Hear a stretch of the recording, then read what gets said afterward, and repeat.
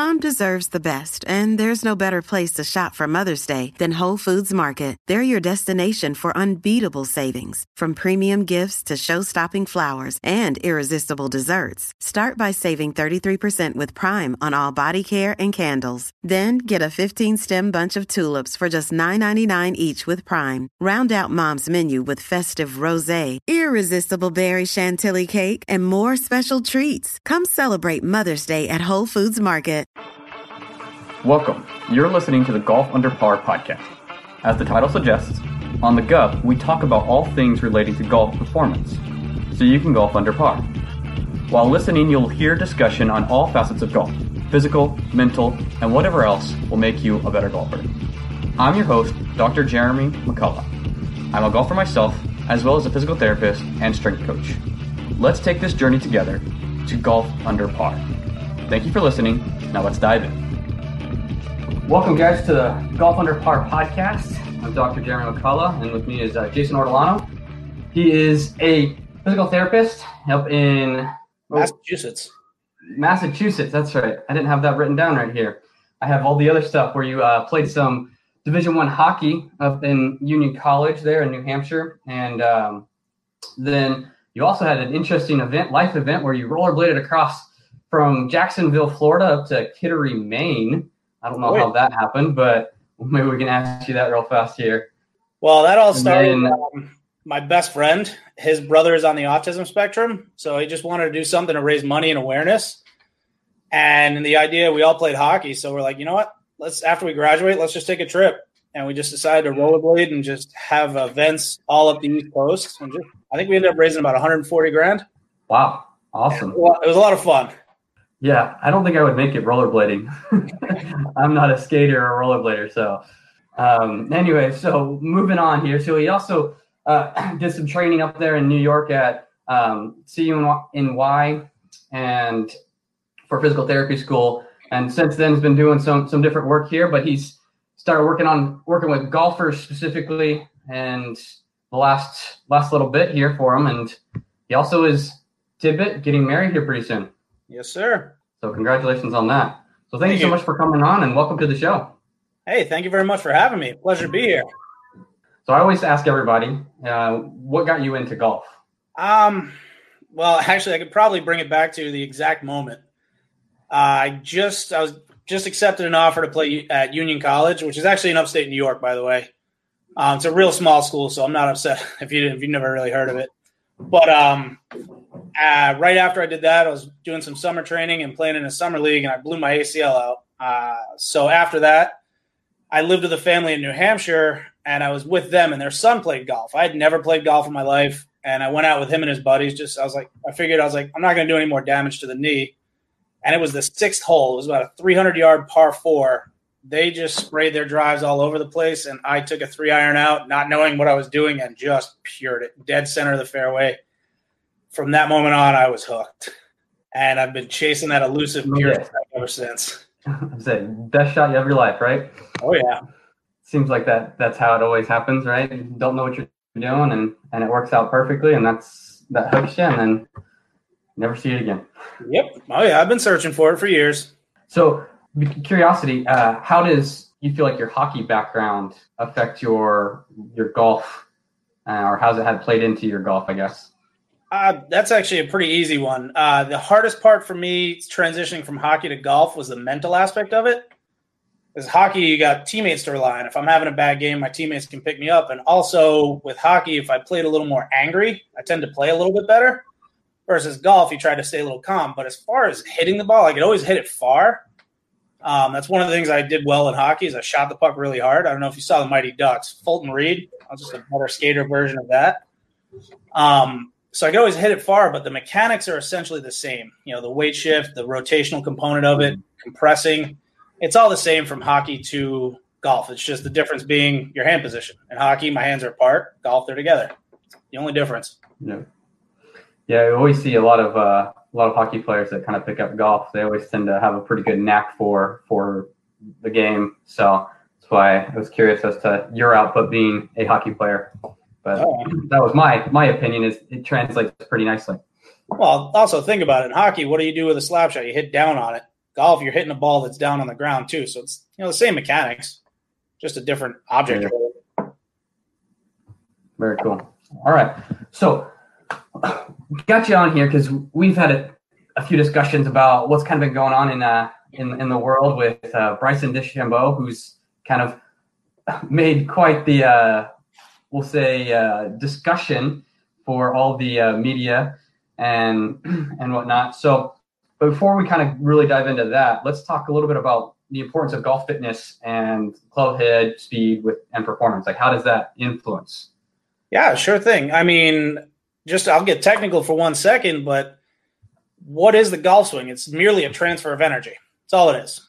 And if you have an efficient kinetic chain from the ground up all the way to the club head, you're able to transfer that energy efficiently, which is like if you watch a guy like Ernie Els, it looks like he's just lackadaisical, just half-heartedly swinging at it, and he's hitting the ball 300 plus easy. So he's able to successfully translate that. Now, the average golfer usually is and I'm going to use men as an example here. It's not to say that women don't do this as well. They spend a lot of their time sitting at their desk, right? So that whole midsection of the human body just kind of shuts off, for a lack of better phrase. So they're unable to transfer from the ground up. So I found that working with my clients on a fitness point of view helps to minimize physical therapy needs, but also improves performance, just training the correct patterns. So it's not necessarily, training them to swing a club, because I'm not a golf pro. That's not what I do. But it's just training them to use their body effectively. So their legs, their glutes, their core, just training that transfer of energy in a proper position. So that's how fitness has kind of woven its way into the golf swing, and as an effective increasing your efficiency with that energy transfer, you're able to swing the club faster. Yeah, I would agree, because you think about all the people that day-to-day jobs require them to essentially be stationary, whether it's sitting or even just standing. Standing may be a little bit more helpful, but not having that variability of movement and not really being able to rotate. You look at a lot of the pro guys. I mean, those guys hit balls all the time, and they have really great pelvic control, really great mobility in the areas that are ideal for the golf swing, because they use it all the time, right? Correct. So with the training that you're talking about, what would be an expected time frame for having changes occur, whether it's mobility or strength? Okay, so I mean, I guess my question for you would be, what type of client am I working with? So I got a couple of clients right now I'm working with. One is a 19-year-old college sophomore who plays Division II golf, and I've also got a 54-ish-year-old CFO. So they're at two totally different baselines. So it would be two totally different expectations. So my 19-year-old, he's 126 pounds. Our big goal is bulking him up, increasing club head speed. Now, his downfall is, because he throws everything into the swing, is he's got back pain. So for him, we've been working together for about a month and a half, and we've seen probably about a 3 to 4 mile an hour increase in club head speed. Versus my 54-year-old, we've been working together for a couple of months now, and we're just now starting to see those club head changes, those muscle mass, changing that movement pattern. And it's taken, that extra half a month to a month. So it ranges anywhere from, I say, 4 to 6 weeks to probably 10 to 12 weeks before you're really, depending on the person's starting level. Yeah, I can definitely agree with that. I mean, so much of it depends on, what are you working on? Somebody that needs maybe just some soft tissue type work to loosen up a joint, that can occur pretty quickly. You won't make a long-term change, but you can make a short-term change with a tennis ball or a lacrosse ball into the glute, and that might help that the hip turn a whole lot better, and whatnot. And that can happen pretty darn quick, within a minute or two. But if you really want to have that lasting change, it's sit there and go, okay, yeah, you're going to need some time. And I think reasonable expectation would be 3 to 4 weeks for a more permanent. Yep, correct. Yeah, my 54-year-old, he came to me, joints couldn't move. We opened him up real quick. He had a discernible movement change within the first session or two, but it's that roller coaster effect. It tightened back up because he didn't change what we wanted to initially. So that's why it took a little longer for those lasting effects. Right. Yeah, I always tell to my clients, it's kind of like the stock market. You're going to have ups and downs as you go, whether it's coming back from an injury or whether you're just trying to get better at performance, strength training, whatever. You're going to have up days, you're going to have down days. But as long as that general trend continues to kind of go upward, then we're not worried about it, right? I'm laughing because I use the same analogy. Yeah, I mean, I had a lady come in today. This is at my part-time job, and they had done something in their shoulder, and they were like, "Oh, I feel like I'm not progressing, blah blah blah." And I'm just like, "Hey, look, yesterday you did, or Monday it was like you did blah blah blah blah, which you hadn't done in how many weeks or a month or something like that." And so it's like, so obviously it's not a complete loss, right? You're gonna probably bounce back a lot faster than you did the first time. Oh yeah, absolutely. With that regard of, okay, there's a certain time frame and everybody's different, whether you're, depending on what the issue is, what are some potential risks or side effects that we might have with somebody that makes a rapid change in club head speed, or even maybe with regards to like bulking up? Well, I mean, the potential risks, if you're increasing your club head speed and you're just drastically kind of neglecting I'll call it the foundational kind of stability of that midsection, you're at a risk for increasing your chance of low back pain. From a health point of view, that's kind of the number one thing I see. And then from a performance point of view, if you start swinging the club head faster than you've ever have before, your risk of miss hits and kind of your dispersion factor gets a lot bigger. So you're initially going to hit it longer, but you're going to hit it in the woods or the rough more often. So your performance might kind of downtick a little at first before you kind of adjust to that new speed. Yeah, no, I think, anytime, and this is why I think it's important for a team approach with this, you got a trainer or a physical therapist, whoever you're working with, and you also, having that swing coach, because, okay, hey, swing coach tells me, hey, I need this guy to have a bigger shoulder turn. Okay, well, if we gain that shoulder mobility and he learns to start controlling that rotation there, then it's like, okay, now you need the swing coach to be like, okay, now you got the ability to do it, but are you using that in your swing or whatnot? And so I think there's definitely, tweaks that need to be happening from a technique standpoint as you have these changes from a physical standpoint. Oh, absolutely. I mean, I imagine with the junior you're working with, or the 19-year-old that you're working with, 2 or 3 years ago, he had completely different swing and obviously equipment, because he's probably grown a few inches, if not. He wants to grow a few more inches, though. He's a short little guy, but I mean, he gets it out there. He's only 120 pounds, and he's not far behind me. Yeah. But if you watch him swing, like, he literally throws his whole body into the swing. I was just looking at, I think it was TPI that shared on social media some clips of Justin Thomas through the years, and how he gets after that ball, being a small guy as well. Yeah, he crushes the ball. He's got to be like 150 pounds soaking wet. Ricky Fowler's another guy, tiny guy, just crushes the ball. Let's dive in here. I guess why don't we just start with what your opinion on kind of the things that Bryson DeChambeau, everybody's talked about in the social media, on how he's gained 40 pounds in the last couple of years, or a lot in the short period of time. He's gained a lot more, but.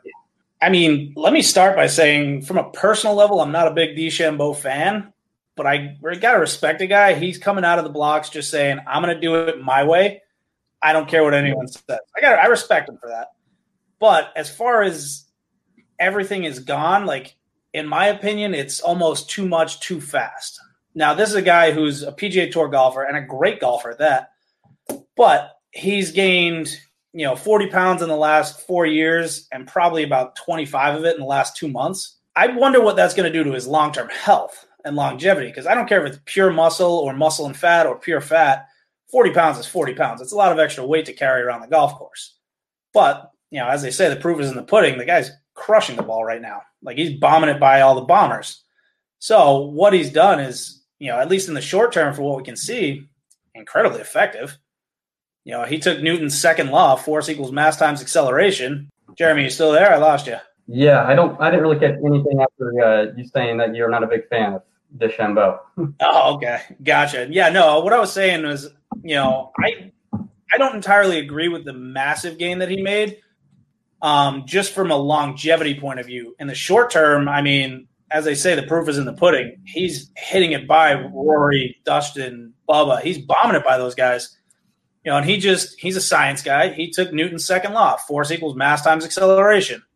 You know, you increase your mass, you start to increase the force you can put exponentially.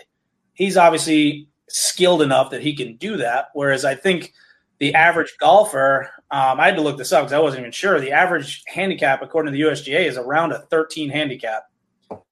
You take a 13 handicap and you put 40 pounds on them thinking that's going to help them hit the ball further. Next thing you know, they're just hitting it way off into the woods because they don't have the technique behind it. But, you know, I think what he's doing is – I think it's great. It's showing a different way to approach the game of golf. It doesn't have to be one way versus the other. But I'd be curious, you know, next year, 2 years, 5 years down the line, if he maintains this, you know, body frame he's got, what does that do to his joints? What does that do to the longevity of his game? So I'd be curious to see what that does in the long term. So I'm not sure if you can hear me right now, but I looked up some of the numbers on DeChambeau, and it's pretty remarkable actually what he's doing right now. Pretty much just lost me at the longevity of the game if he maintains, you know, kind of where he's at. Yeah, because I mean, his frame, his body, I think physically is meant to carry that like 195 to 205 frame. I'm curious to see what it does in terms of like his joint health and his internal organs, maintaining that 240 pound frame for the next couple of years. Yeah, there is definitely, you know, some concerns with what he's. I mean, I've heard him discuss. And now, granted, neither one of us probably have the complete picture of this, and so this is all from what we see from the outside. So he's got medical providers and he's got trainers and stuff like that that are giving him some advice on all this stuff. So I'm sure that there's definitely reasonings for everything that they've done. But one thing I know I've caught recently in some of his discussions is how, you know, he's eating whatever he wants. He's drinking like 4 or 5 protein shakes a day and whatnot. Yeah. And he's working out every single day and all this stuff. And so some of those things kind of yellow flags, we'll say, rather than red flags per se, where, okay, the protein shakes, you don't need that much protein after, if I remember the number correctly, it's 1.6 per kilogram per day. Yep. That after that number, there's really no more benefit to gaining lean mass or muscle mass. Yeah. In this instance. So if you're getting that, you know, somebody that's 200 pounds, they really only need like, what is it? Probably like 140, 150, somewhere in that range. If I'm doing math real fast in my head. Yeah. And sounds about right. I'll trust you on that. I know on, so I'm about 170 and I need about 120. So that's my thing. So if I get, that's 1.6, right? I probably get somewhere in probably about 1 rather than 1.6 myself. But the other thing, like working out every day, you know, we have to have some tissues some tissue healing times, right? So as long as he's, you know, working, alternating muscles and whatnot, rather than focus on the same things every single day, I guess he probably is okay doing that workout every single day. But he's got to, you know, obviously be smart about it, and I'm sure he's got the advice of his team on it the whole time. Yeah, I'd be curious that myself. I wonder what his workout regimen looks like. Like my assumption would be that he wouldn't work out like a bodybuilder, like isolating body parts. Because for golf, that just doesn't make sense to do it that way, in my opinion. Mm-hmm. I think it's more of kind of. I mean, obviously, I turned on the Golf Channel this afternoon when I came home from the office, and I watched him try to hit an 8-iron from 199 yards. Like, what? Like that just like I would never fathom that. Like it's just unheard of. Like what he's able to gain in terms of, you know, his competitors. Matsuyama, who's not a short guy, was hitting a 6-iron. You know, that's a difference for the same target. Yeah. Your accuracy is going to go up hitting a higher lofted club. But yeah, I'd be curious about the rest days. You know, if he throws them in once in a while, what his training regimen looks like. Yeah, no, I agree. It'd be nice to see a little bit more inside of that, but we don't have that luxury, I guess. So I guess what would be a rule of thumb that you would share to those that are hoping to bulk up or trying to just gain more of this mass, so that you can, Newton's equation of force equals mass times acceleration. I mean, what I've got with my client right now, our goal is to bulk up. He wants to put on about 15 to 20 pounds of lean muscle, and we're using about a 6-month time frame for that. Now, he's a smaller guy. He's not starting at 195 pounds, so he doesn't have that big frame to put on. So percentage-wise, it's about comparable to Bryson, but instead of a 2.5-month period, we're looking to do it over like a 4 to 6 month period. And so far, things are going well. We just got to get him eating breakfast better because, I mean, he works in the golf industry, so he's up at like 4 in the morning, and he's like, I don't want to cook. I'm like, dude, cook it in the morning, cook it the night before. But that's been the thing. It's just maintaining a healthy, balanced diet, eating the right kinds of foods and, maintaining those workouts. So we're using a 6-month period for, let's say 20 pounds. So what's my math is terrible. About 4 pounds, about 1.5 pounds a week, roughly. My math is probably off on that one. Yeah. So, I mean, you think a 6-month period every month, you're looking at somewhere in that 3 to 4 pounds. So yeah, you're about, 1 pound to maybe a little bit more than that. Yeah. Which I think for most people, PGA Tour and college golfers excluded, I think, in my opinion, I think that's a little more realistic than, 25 pounds in 2 months. Mm-hmm. Yeah, no, I completely agree. I think, and again, it does vary so much depending on where you are, sitting there going, okay, you have, a middle-aged person that's looking to bulk up a little bit. It's going to be different than your kid. I mean, I would imagine, at least I know when I was, that 18, 19 range where I was in the gym on a regular basis and working out, it was a whole lot easier to recover and to actually put a little bit more mass on. And so it's a lot easier for them. Whereas, you get into middle age, you're actually wanting to slim down maybe a little bit along with building up that lean mass. So, yeah. Yeah, I know once I passed, I think 32, 33, that's when my years of hockey started really catching up to me and my back started hurting, my hips started hurting. Things started aching a little more as I was training, and I was like, I got to slow down a little. Yeah, and so I think that's important. Most of the listeners here are probably that older, middle-aged to older people, and so thinking, all right, you're not Bryson DeChambeau. He's still in his 20s, if I'm not mistaken. Yeah. So he's still we'll say a young buck, and there is better recovery for that. There's better adaptation.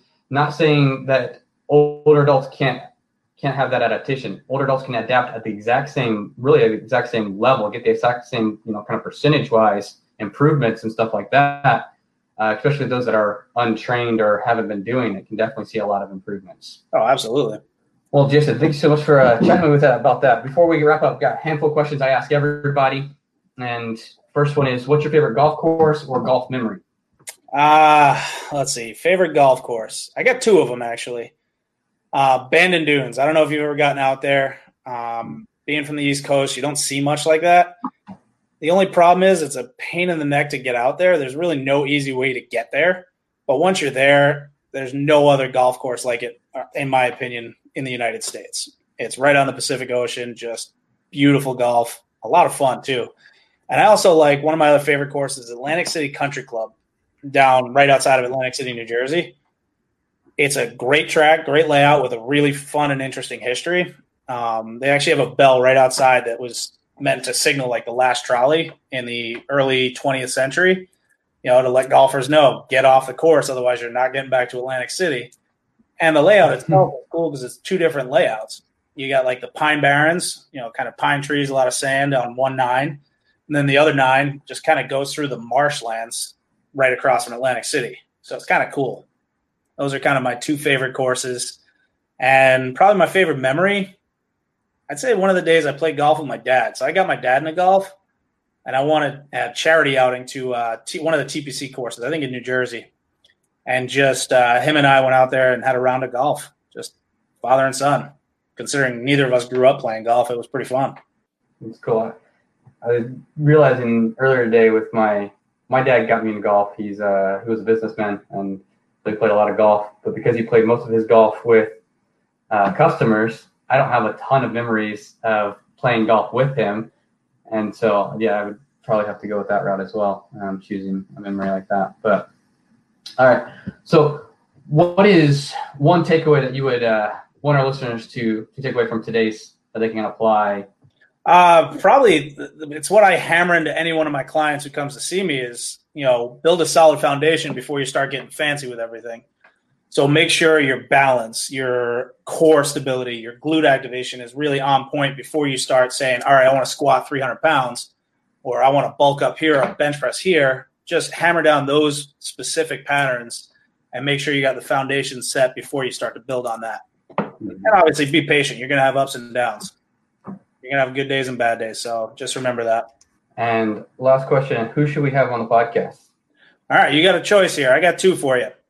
So I've got a trainer I work with, real good friend of mine. I think Golf Digest, I believe, voted him as one of the top 50 fitness trainers in the U.S.